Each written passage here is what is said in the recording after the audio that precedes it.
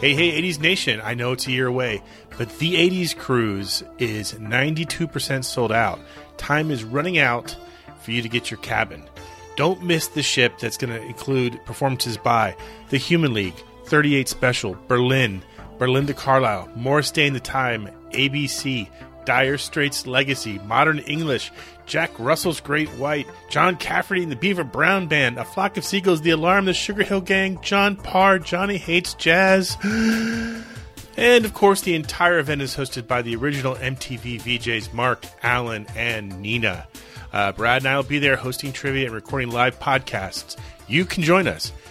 Go to www.the80scruise.com right now and use the promo code STUCK when booking to get $200 cabin credit. That's the code STUCK for first-time guests for $200 cabin credit. Can't wait to meet you and cruise with you March 2022 on the Royal Caribbean Mariner of the Seas. Now on with the show. Travel back in time to the 80s, reliving the music. You can't have the Pretenders' first album. That's mine. I bought it. You did not. The catchphrases. Did you have a brain tumor for breakfast? And the wannabes. Sometimes I see me dance around the house in my underwear. Doesn't make me Madonna. Never will. Because just like you, we're stuck in the 80s. Can you say stuck in the 80s?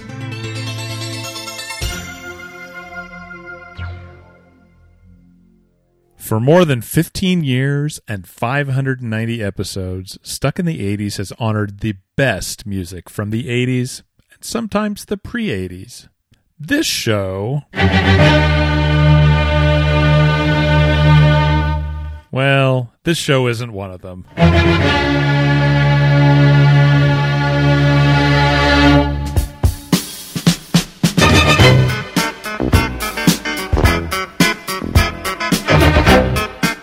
Hey, welcome to Stuck in the 80s. It's your host, Steve Spears. And Brad in L.A. And today we try to start a new series of shows. We're going to honor the outstanding instrumental tunes from 1976. You probably live with your family, you hang out with your buddies, and on Saturday night you blow it all off 2001, right? That's right. You're a cliche. Stuck in the 80s is now listener-supported via Patreon.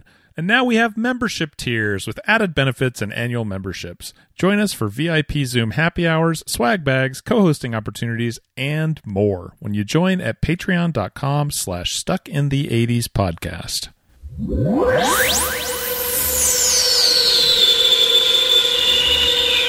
Hey, 80s Nation. This is going to be a weird one today. I was just telling Brad I got a weird feeling about this show. The vibe is all over the place right now, kids. There could be some left field stories. There could be some spontaneous drinking.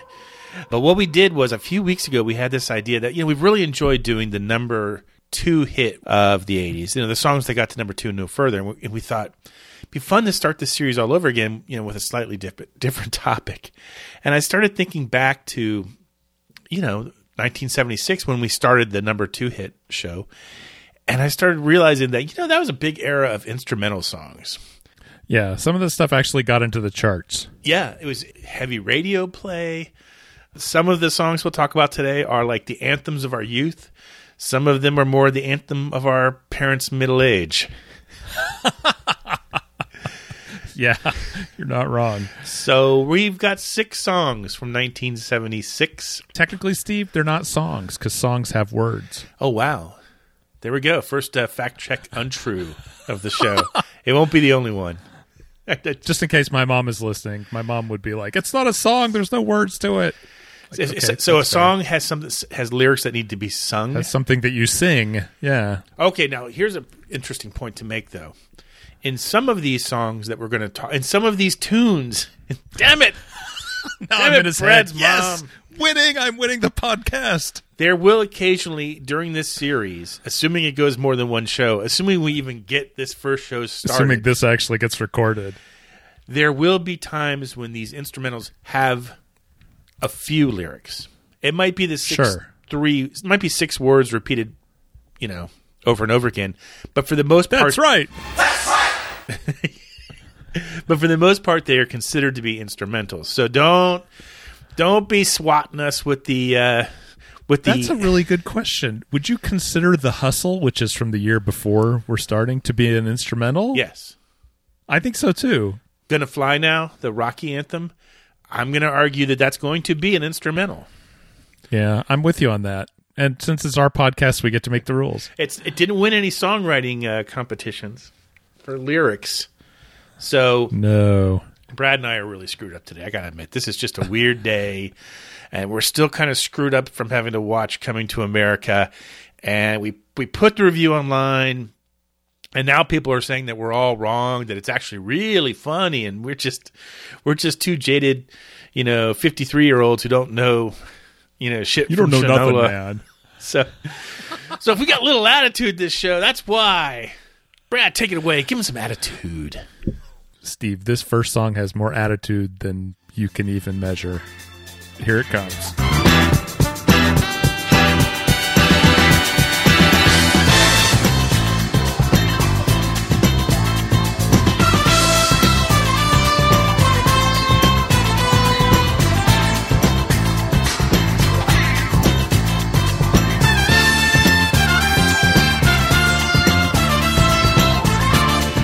That's the theme from SWAT. Yes. In case you weren't paying attention, didn't know things.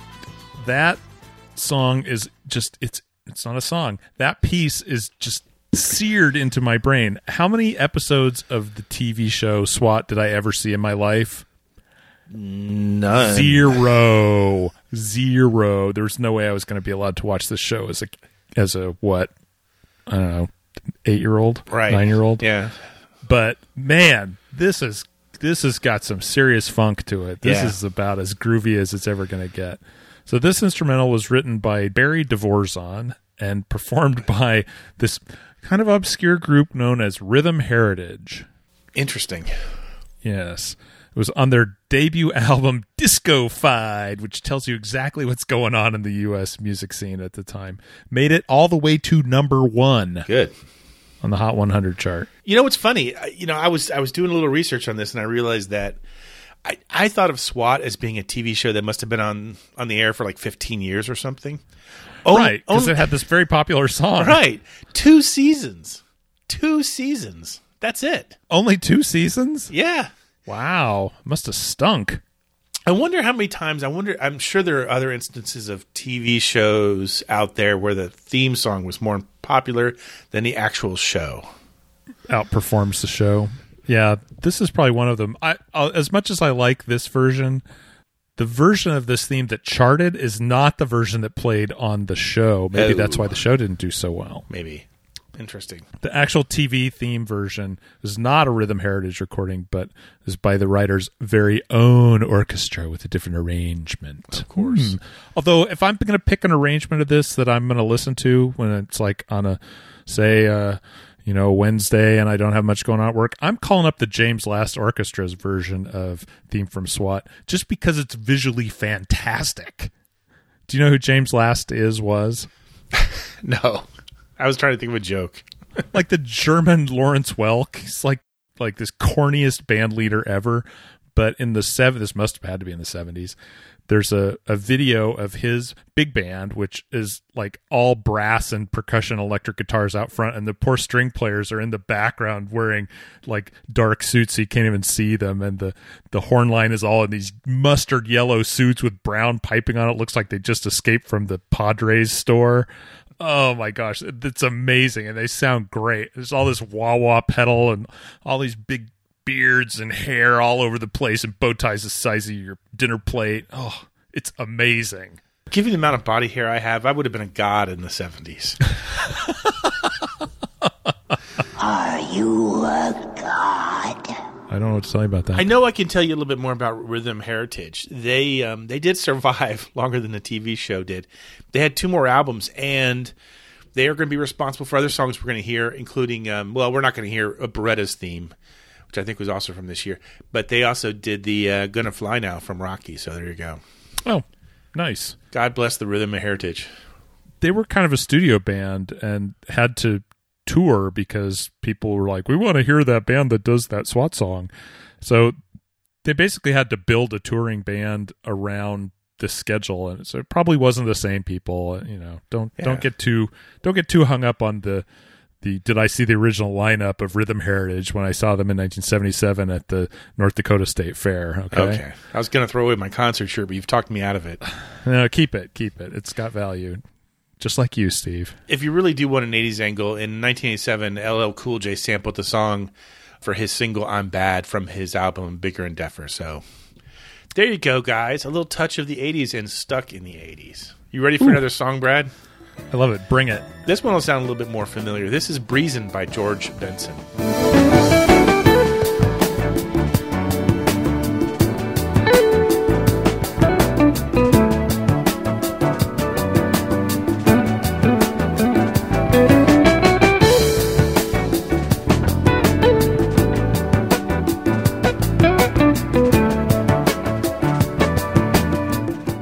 So you don't think of George Benson as being an instrumentalist, but at this point of his career he was. No, this is before he turned to more soft pop, right? Yeah. But it is also off his 15th studio album. 15th. Oh. He wasn't like, the little teen lads in Duran Duran at this point. He'd been around. The song itself, though, was not written by him. It was written by Bobby Womack, and it was originally recorded by a Hungarian jazz guitarist known as Gabor Szabo. And it was released in 1971. Did okay.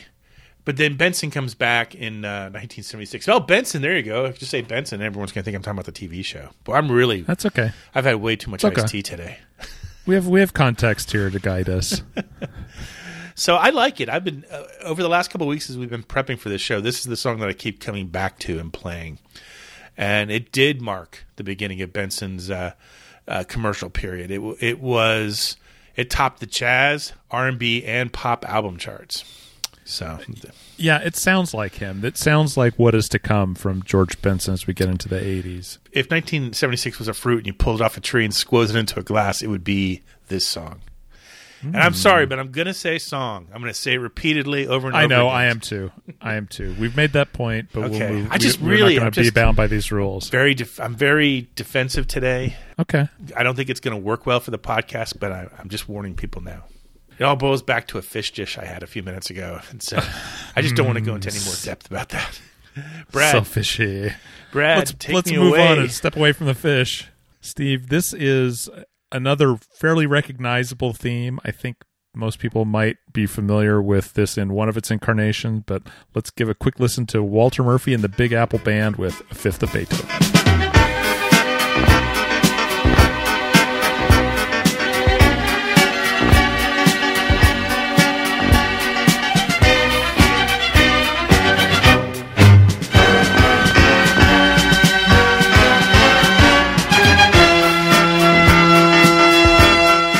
Of course I know this song. It's from Saturday Night Fever.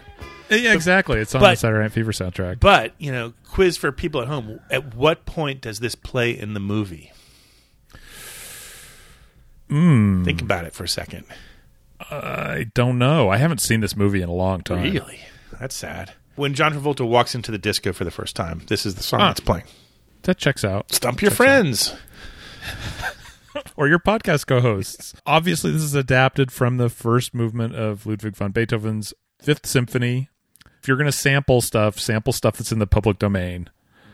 That makes it easier for Walter Murphy to not have to pay his licensing to the ASCAP Beethoven estate, or ASCAP, or BMI, or whoever it is that's chasing him around. Murphy, interesting guy. He was already kind of interested in rock that had been adapted from classical music.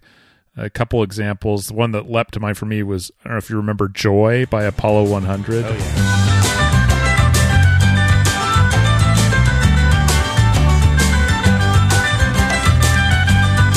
Which is, oh my gosh, it is so hippy-dippy in the title, but great tune. This was not uncovered territory. I mean, turning the classics into pop songs had been done, repeatedly by this point. Oh, yeah, and continues to be done. Like, wait a minute, I recognize that. Oh, that's Rachmaninoff. Oh, that's Chopin. Oh, so we'll do that in Brad's Lyrically Ridiculous podcast. We'll talk about those songs. Okay, I got the next song. If you're a fan of soap operas, you're going to recognize this immediately.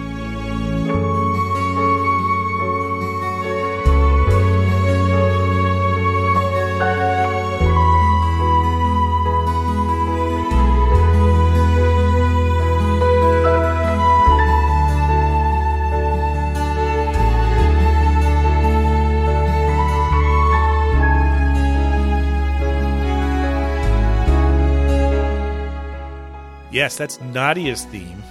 Nadia's theme, a.k.a. the theme from The Young and the Restless. Let me set this up a little bit. Barry Dvorzan, who we've previously talked about. Guy's all over the place today. If you go back to before Steve's Fish story, which got edited out, you'll remember Barry. And anyway, in 1971, he wrote this theme. It became associated with Nadia Comaneci before and during the 1976 Olympics. She never performed to it, but for some reason there was a documentary that ABC Sports did on her, and this was the music that played in the background. It's odd to me because that association is very strong, and yet how many times do you think that program actually aired? I mean, how many times did that montage air on Wide World of Sports? A lot. Like, it must have been 10 or 15 times if it's that strongly associated with it that they changed the name of the piece.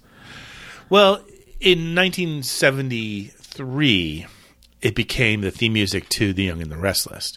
So it was written in 71, became associated with Young and the Restless in 73, and then comes 1976, it suddenly becomes Nadia's theme. The original title, in case you're like in a bar fight tomorrow, and it's about instrumentals from 1976, the original title to Nadia's theme was Cotton's Dream. If you're offered the chance to do a dance-off or 1976 instrumental trivia, now you're ready. You're armed for the instrumental trivia. You don't have to do the dance-off. Forever. This is a song. Every time it comes on, I think of the scene in Mr. Mom where... You know what I'm talking about? Yes, I do. Shoot me. Shoot me. You're right. God knows I'm guilty. I deserve it. He suddenly finds himself inside the soap opera, and then he's dead on the floor. A lovely moment in a great movie that we never talk about. Anyway, your turn. We just did. Oh, Steve, this is a fun one. We talked a little bit about this on the last show. I've been traveling for work, and part of that traveling, just so I don't have to quarantine when I get where I'm going and come home, I've been driving. And it's a fairly long drive. It's not a crazy long drive, but it's multiple hours to get to and from. So what I've been doing on my drive home is picking 2 or 3 albums to listen to in their entirety straight through that maybe I haven't heard in a long time. And this track was on one of the albums I listened to recently. This is Foreplay from Boston.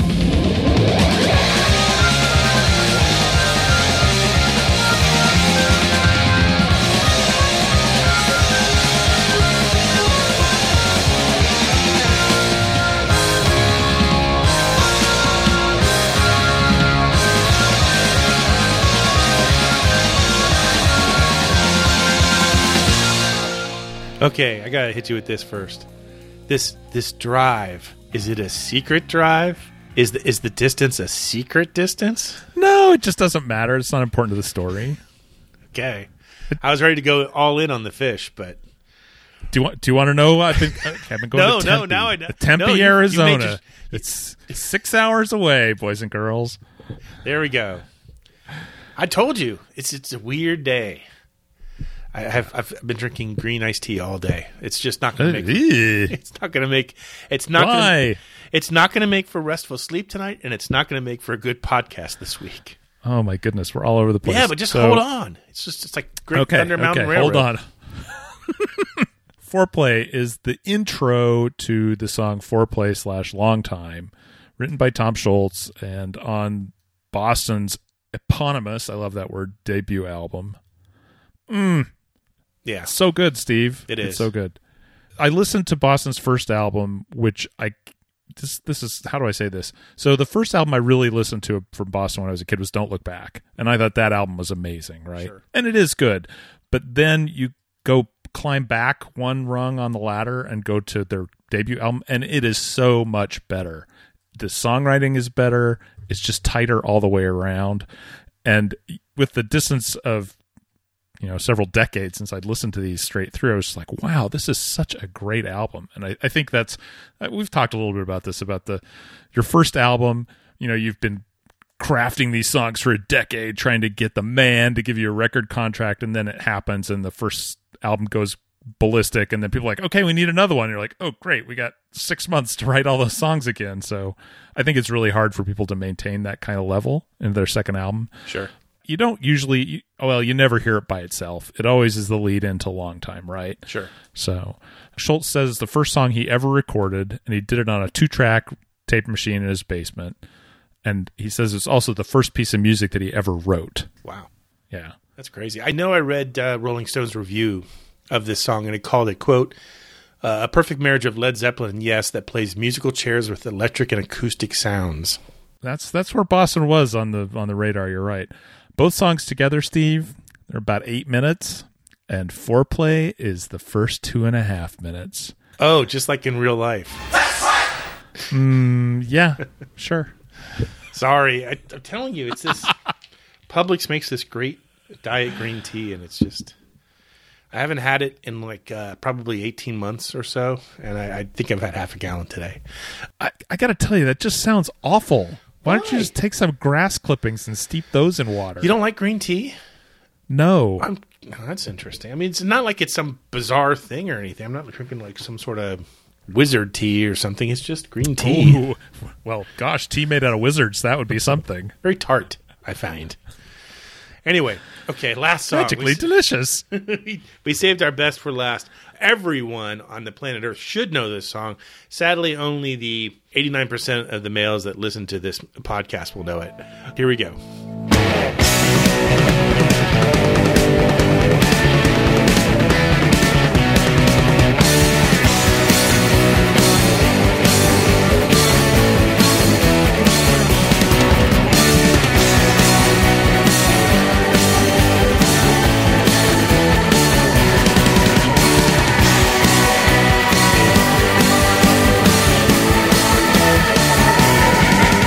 Yeah, it's the overture from 2112 by Rush.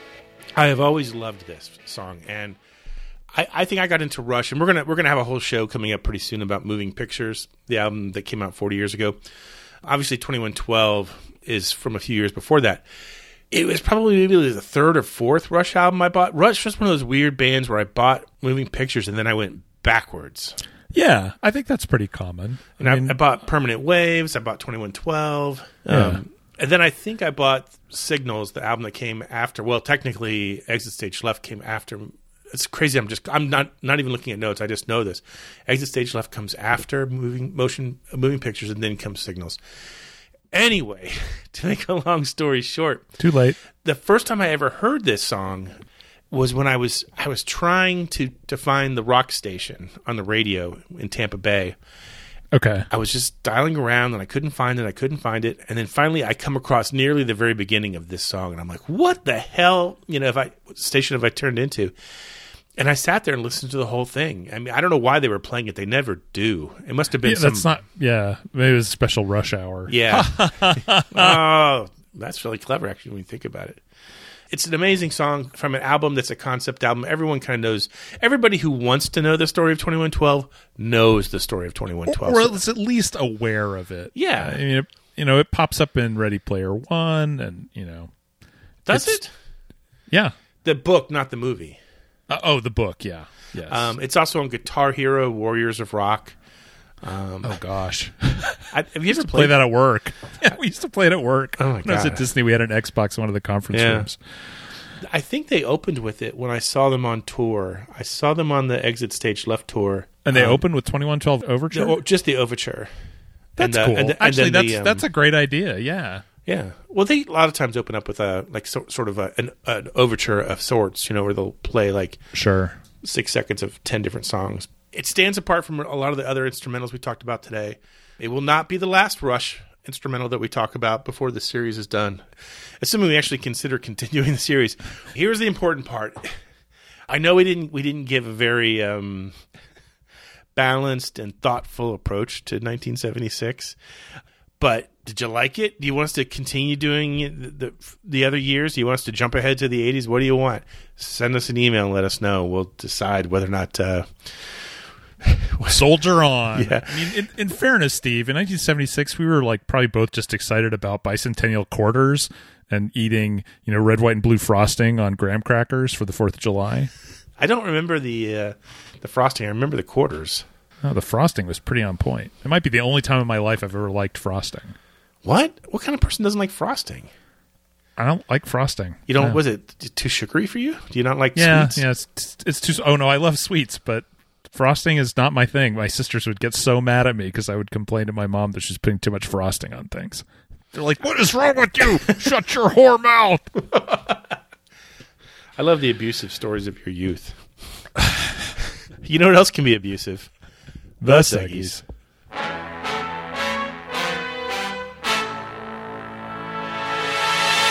Hey, it's time for listener mailbag. I'm not even going to try to label it as mystical or the familiar refrain, although I guess I just did. But how dare you? We get some fun letters here. We can't read them all. Some people share stories with us and ask us not to read them, and that's cool too. More than happy to comment on everyone's scarred youth. But this is an interesting one. This is from Nate Chops Johnson, and he's referring to an episode we just did a few weeks ago where, for some reason, out of left field, I started talking about Electric Grandmother, the TV movie. Oh, I know which one he's talking about. He's talking about the Razzies and Oscars podcast. Right. Not our tribute to Ray Bradbury, because why? Can you read it? Because if I try to read this, I'm going to get Here we go. Weepy. I'm reading this. You can't read this, Steve. You can't even read. It's high time people realize that there's a literacy problem on this podcast. Okay, here we go. Guys, I was listening to the most recent podcast and my mouth dropped when you mentioned The Electric Grandmother. I loved that movie as a kid, and I had no idea other people knew about it. It meant a lot to me growing up because I was raised by my grandparents, and my grandmother was the closest person to me my entire life. She was awesome. She'd take me to the movies to see films that may have been age inappropriate, or if friends my age weren't interested in seeing them. We saw Nightmare on Elm Street 2, Footloose. She had a crush on Willard, apparently. Troll, Breakin' 1 and 2, just to name a few. Always after church, of course. Well, when I went off to college and subsequently moved to LA, she'd send care packages nearly every week. No exaggeration. It was usually grocery coupons she'd clip that week and a homemade pound cake. But she'd also send clothes and kitchen essentials like pots, pans, dishware. Man, she sounds awesome. Yeah. I could not fathom my life without a grandmother. When I see people acting like a fool in public or on social media, I literally think to myself, their grandparents must be mortified. So when the kids in The Electric Grandmother got their grandmother to take care of them, I remember feeling such relief and understanding. I knew those kids would be well taken care of. I didn't quite understand the end of the movie at the time because, to me, my grandmother was a rock superhuman and would always be around. Well, she passed about 5 years ago, and needless to say, that shook me and it turned my world upside down. I hadn't seen that movie in decades, but I rewatched it a couple weeks ago with adult eyes and life experience, and I was gutted. It broke me down. So, Spearsy, I felt your emotions, brother, and I completely understood as you talked about it. As always, I was then, and remain now, stuck in the 80s. Nate Chops Johnson. Wow. It's on YouTube, the whole movie. It's only about 42 minutes long. I just want to say there were some other dissenting opinions about The Electric Grandmother, and we're not reading those letters because, we just aren't. So you lived fairly close to home. Was your mom or your parents, either of them, ever like the sort that would clip articles and mail them to you? Oh, yeah. Did you ever have that happen? Oh, yeah. I mean, I have an uncle still who he still gets the print edition of the paper. Anytime I would appear in it, because I still wrote for the Tampa Bay Times long after I left, he would clip it out and save it for me. And then when I would come to town, he would have this little folder of all the clippings that mentioned me or mentioned 80s stuff. That's really nice. I was more thinking about, here's something of general interest that I think you might like. You'd get this envelope stuffed with clippings from the Daily Oklahoman or whatever my mom happened to be reading of articles that she thought were pertinent to my very boring life. No, not so much that. It was always 80s stuff. It was always more like, if 10 things you didn't know about the TV show Chips, stuff like that. I don't want to know. I guess I watched Chips. We talk about that. You and I didn't watch a lot of TV. I watched Chips every week. Yeah, I watched a lot of TV, but it was more like late 70s, early 80s. I've seen probably every episode of Love Boat and Fantasy Island. Love Boat, Fantasy Island. Yeah, I watched that while I rolled my newspapers to deliver on Sunday morning. Happy Days, Laverne and Shirley, Mork and Mindy. All that stuff from around 1977 to 1982. Yeah. After that, it became, a little bit more hit and miss. Starts to fall off a little. Everything starts to fall off a little at this age. If you have a letter for us, please email it to us at podcast@sit80s.com.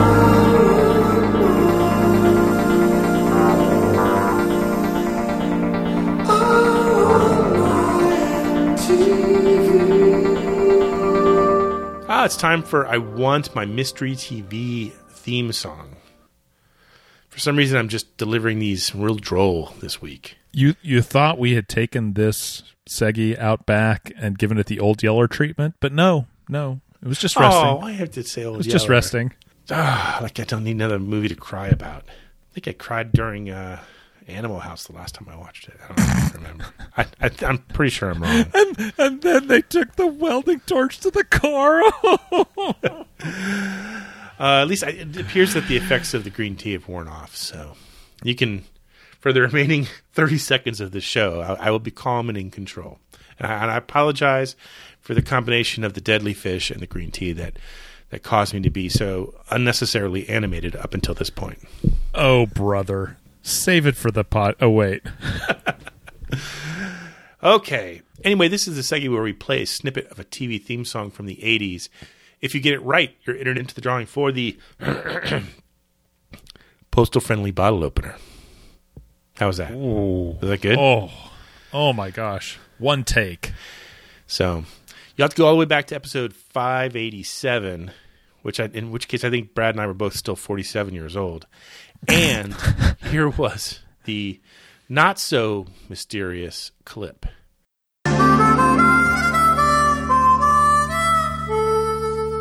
Yes, that's Perfect Strangers, but from the ending credits.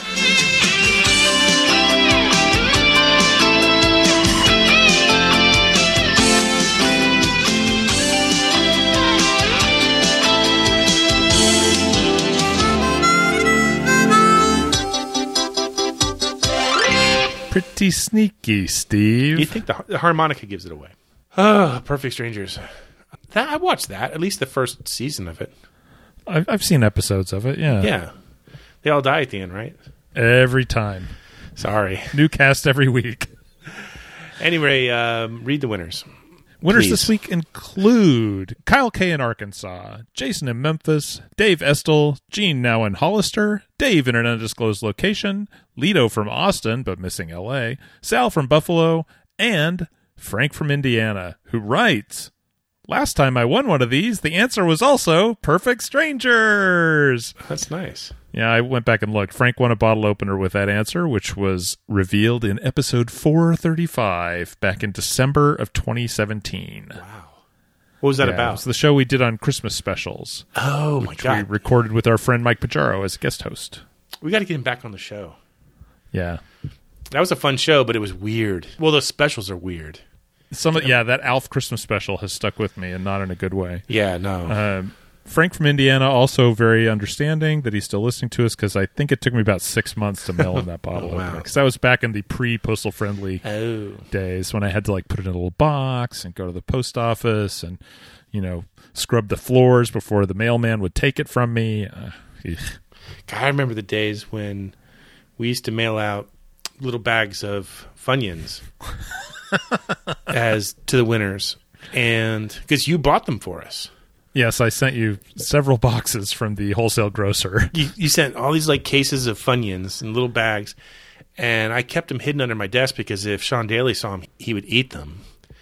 And then I whined about, I don't know how to send these, and so you sent me a couple crates of little small boxes to put them in. And Daly and I signed all the bags and sent them out. And so funny. As a lifetime ago. That's all I can say. It does seem like a long time ago. Yes. I still get the Uline catalog, too. And that thing is God. 400 pages. Yeah. It's like a New York City phone book.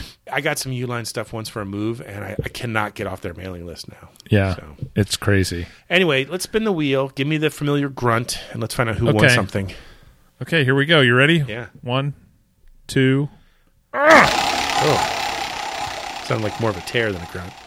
Well, you get what you get. Yeah. For some reason, when we do this show, the only thing that makes me laugh every single episode is the grunt sound. If I could just have a montage of grunts and guest grunts from when we have guest hosts, that would be the greatest gift of all. Even better than an electric grandmother. I know what to get you for your birthday next year. Nice. It's this year. You better start working on it now. No, I got this year's already all lined up. It's next good. year I'm planning for now. Wow. Yeah. Something you're gonna live for another year. That's enthusiastic. It's hopeful. I'm filled with hope. It looks like it's gonna land on Jason in Memphis. Excellent.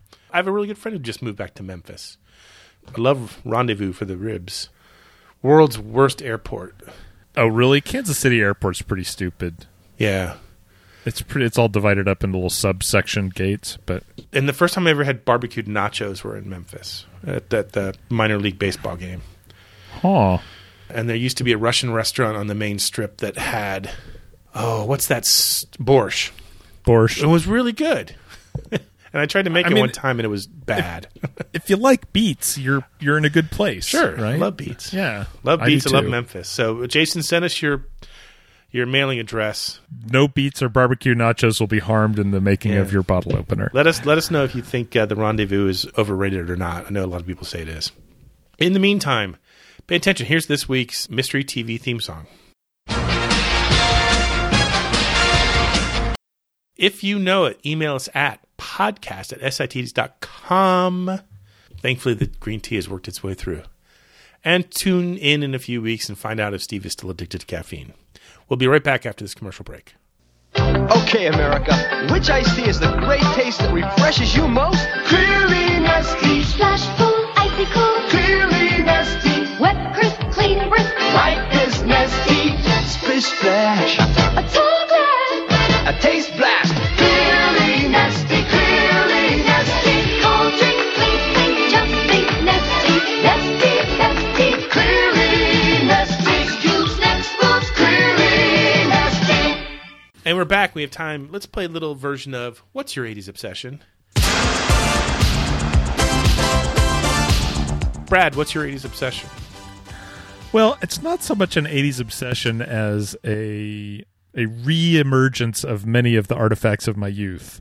So this year for Valentine's Day, my wife's gift to me was to turn our daughter's bedroom into my office.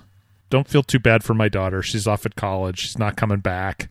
We moved some things around, and I'm like getting to kind of decorate a room. It's the first time I've had a room to decorate myself in a long time. Yeah. It just like some of that stuff doesn't really fit in the family room. Like I pulled out my signed Devo poster that I know I've talked about on the show several times, and I took it to a custom framer to get it framed, so I can have it up on the wall behind me. And I'm excited about it. It's kind of been fun going through my desks and my closets and, going through bins of stuff and finding things to put up in the room. So that's been fun. I look around in my home office here on the second floor of the Lair. I would say half the things that are hanging up here are things that you've given me over the years. Huh. There's the Princess Leia print, the Rylos license plate. I remember both of those. The on-air light. Oh, that's right. Gosh, I forgot about that. I look at it. Well, I made Spearsy an on-air light. Turned out okay. Oh, the Ferris Bueller's Day Off alternative poster is up here. And then I think it was... I don't know if it was 2 Christmases ago, you got this amazing print of the sound waves. What the sound waves look like when I say hopelessly stuck in the 80s. I thought that was a fun gift. That was cool. I'm glad you liked it. It's right above my monitor. So yeah. Brad, you may have only one decorated room in Southern California, but you have one in Orlando as well. Cool. So Steve, what's your 80s obsession, my friend? It's just not really very interesting. The way to sell it, Steve. Well, it's interesting to me. I got drawers full of junk here. Do you want some of my junk? I have drawers full of carefully curated content. Would you like me to curate something into the mail for you? Yeah. Well, actually, this place is missing something. But I only want to put stuff up that means something to me. Anyway, last month, I'm on Amazon Prime and trying to find something to watch. I want something 80s, or I just want something from in the past. And then sure. I noticed that one of the channels that's available on Amazon Prime is something called Starz, STARZ. Mm-hmm. And I think it might be a regular channel on cable as well. Yeah, it's on DirecTV and whatever else you got. Right. But I never thought about it. I mean, I spend too much money on online services already, so I wasn't even thinking about it. And then it said, I forget how much it was. It was only like $8 a month. And I'm like, $8 a month? Jeez. So all I've been doing is watching 80s movies on Stars for like the last 2 weeks. I've seen No Way Out, Young Guns, Glory, Roxanne, and Tequila Sunrise. And these are like all movies that, for the most part, nobody really name checks them anymore. Like, yeah, you mentioned Tequila Sunrise, and I had to dig deep. I'm like, love triangle? Yeah. And there's a drug dealer and Michelle Pfeiffer. That's what I could remember. Kurt Russell, Mel Gibson, Michelle Pfeiffer, Raul Julia. It's nice. It's a fun. It's not a fun movie. I mean, people die, but it's nice. it's no Young Guns, but it's nice. So everybody dies in the end, which is why I like it. As we go forward in the podcast, and you start to hear mystery movie clips, just pretty much look at the lineup on Stars, and you'll pretty much figure out. You'll be able to narrow it down. You're giving them a cheat sheet, aren't you? Yeah. I mean, look, it's nice to go back. You say it's nice, but it really is. It's nice to go back and watch something that you're familiar with like that. Like, look, we're all enjoying the Cobra Kai thing and seeing new stories with these characters, but sometimes you just want to snuggle on the couch and see what happens to poor Mel Gibson while he's on the payphone out in front of his condo. Over and over again. The interesting thing, too, is I don't think I saw any one of these movies more than once. Twice tops, Sure. For the most part, you're sitting there, and it's got that minor familiarity with it. You're just like, oh, that's right, he's in this movie too. Oh, that's right, Rick Rosevich is in this movie. I forgot about this. Oh my God, that's right, Emilio Estevez. I'm already out. You get in. Yeah. So it's just one of those things that for some reason, if you're wondering what I'm doing any given night after 7:00, I'm probably sitting on the couch. Assuming the future wife isn't here, I'm on the couch with a glass of wine or an old fashioned, and I'm watching Stars, 80s movies. So there you go. Anyway, like I said, please email us and let us know what you thought about the idea of doing a series of shows on instrumentals. Do you want us to clump them together? Do you not want us to string it out over 14 shows? Do you want you guide us. You make the call. Was Spearsy out of line when he chose this topic, or does the touchdown At the time that I brought it up, you were very enthusiastic about it. No, I think it's a really fun idea, but it needs to appeal to the wonderful people who download and listen to our show as well. I think maybe I poorly executed it this week. Maybe over-caffeinating isn't the best way to offer a analytical approach to music history of the late 20th century. Well, we're not exactly the esteemed musicologists here. We're just guys with microphones. Some time on our hands. On that note, it's time for me to go watch the end of Roxanne. So until we meet again, Brad and I remain here, hopelessly stuck in the 80s. Stuck in the 80s is now on Patreon. If you'd like to support the show, go to patreon.com/stuckintheeighties podcast. Special thanks to Check Battery Daily for our theme music, and thanks for listening. If this isn't going to be an interesting show, at least let it be short and concise.